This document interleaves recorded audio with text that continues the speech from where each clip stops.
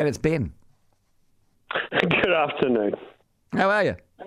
I'm really well. Hey, I'm so glad that you're talking about rats because, as I'm sure a few of your listeners will know, we're having a bumper harvest of native trees, having a prolific season in terms of creating seeds, which is a massive amount of food for rats, and rat numbers are huge, far beyond what we would normally expect. I'm doing a local. Well, I'm part of a local trapping project in my area, and we've had in the last 2 months we've caught 180 rats. What would you normally catch? Well, we've only just started, but to put that into perspective, the only other, the highest record for a startup trapping project is 400 rats in 3.5 months. Wow. So you're way up so there. We're well on our way to the record, but it's not a record you want. No, and I think people really need to be aware of this. I think anybody that's interested should get involved and go to Predator Free 2050. There's a fantastic man. He set up Treescape New Zealand. A lot of people will know of that company, but he along with 8 other people have lobbied government and gotten funding for Predator Free 2050, which is basically what they want to do is create Predator Free New Zealand, starting in a few different regions.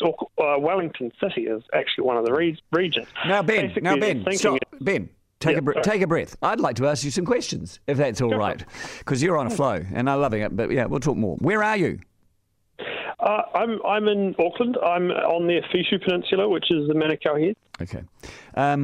Do you have skin in the game? So, in other words, are you involved in predator catching or? Absolutely. Like every Saturday, I go around local properties. I build traps. I go around local properties. I clear out and rebait, and I do this all out of my own back pocket. Yeah. You're a rat killer.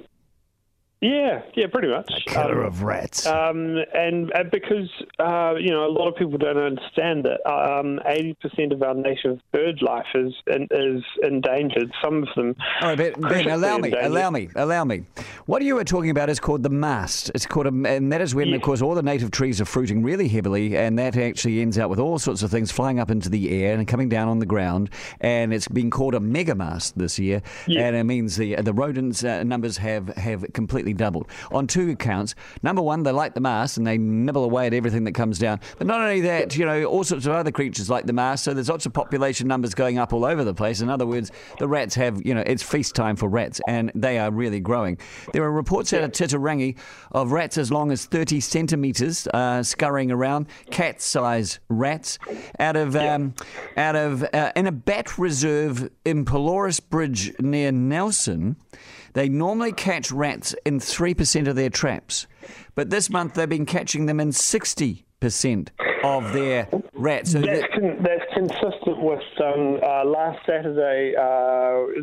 We probably had about 50 to 60% of our traps had rats in them, and some of them, because of course rats eat their own. So if you don't get to the trap before another rat gets in there, you don't know if it's just been set off or if they've had a chance to eat the evidence. Yeah. We like to if we can check to see if it's a male or a female. Obviously, if you've caught a female, then you're on the money. A female can. A female can have up to 120 pups per year, and live average between 3 to 5 years. So, I mean, the numbers all speak for themselves. But the main thing is that if anybody is interested in this and they want to get involved, please go to either Trap NZ or to Predator Free 2050. You can get hold of free traps and free trapping information, and be able to help us to curtail, if you like. Help us to kill, to help us to cull, to help us to decimate, to destroy a rat population that's trying to destroy our bird population. Ben, you're fantastic. That's exactly what I was going to say. And you did it for me. Thank you. Hello, Colin. Hey, how are you? Good. Yeah, rats.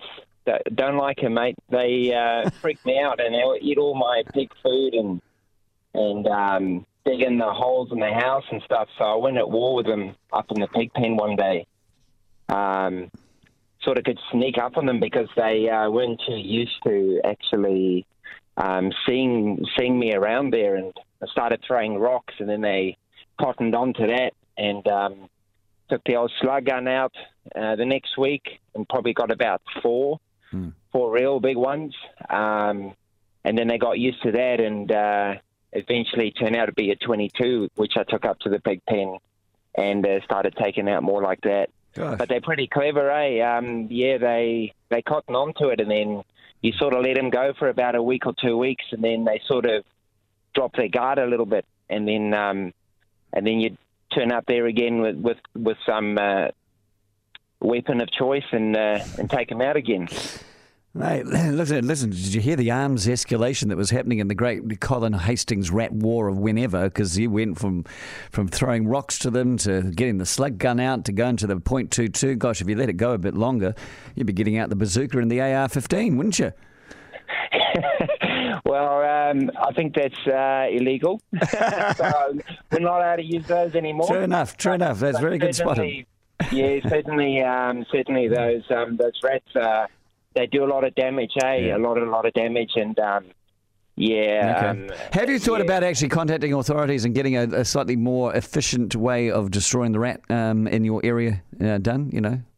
Well, no. I mean, you sort of just look at what affects you, you know, not the actual area. But the previous caller was 100% right, and just the guy that done the trapping, just the amount of rats that have sort of popped up, you know, just made themselves evident. It's just proof of how their population had exploded, the weather or whatever. But they just seem to be more on the rise, and I think we do need to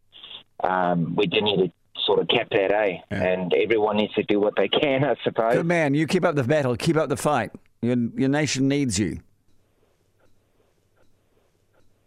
Bobby, g'day. Yeah, hi. I was in the country, and we had a large garage, big meat freezer, and in there I had a large 10 kg bag of dog biscuits. Caught the dogs in it, so I pulled them out, shut the door. Next morning, opened up, 10 kg of dog biscuits is gone. Wow. I said to Dad, are they gone? He goes, well, the dogs ate them. I said, it's not possible. There's no way. Couldn't figure it out. Half an hour later, I hear Mum scream. Huge rat behind the freezer. So amazing. 22 bullet between the eyes, and I pull back the freezer, and I always wish I had taken a photo of this. Up the wall, and a human being could not have stacked them any straighter, was row and row and row of dog biscuits. And that night, the rats had gone through, emptied the entire bag, and stacked them up the wall. And they were in rows, and they were in even rows. Oh my God! This is very, very. Sorry, I shouldn't take the name of the Lord. So I apologise for that. And then there was a motor with a container in there, and they'd gone next door to the other garage and taken kiwi fruit out of the bin, and had stacked them all in the space by the motor. And, you know, they say that rats are filthy animals, but it sounds like they're really freaking tidy. Well, they're really freaking smart, I'll tell you that much. And at the same time, Dad used to steer me to shoot them with an air rifle, and that just used to make them grunt and keep on running. So that's when I had to get promoted to a 22. But I used to steal our chicks. So, no, they're always a problem. But good luck trying to outwit them because they're pretty hard work to keep down. Yeah, they're very, very, very, very, very, very clever. Mice are pretty clever too, it's fair to say, Bobby. We had it. I saw this mouse at our house, and it kept on running behind the washing machine and the dishwasher and disappearing. And I went, where's it gone? You know, it would actually run into the dishwasher and disappear. So, of course, I thought, right. And I closed the door and started the dishwasher going and thought, I'll wash out a body of a mouse, you know.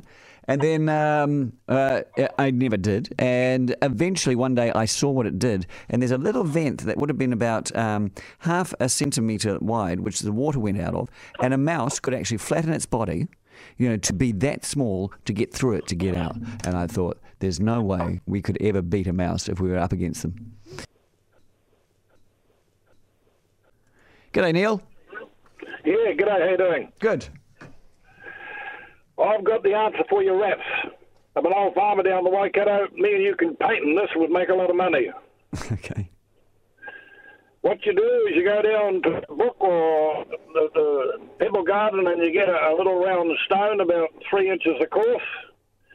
You get several of them and you can put them wherever you like.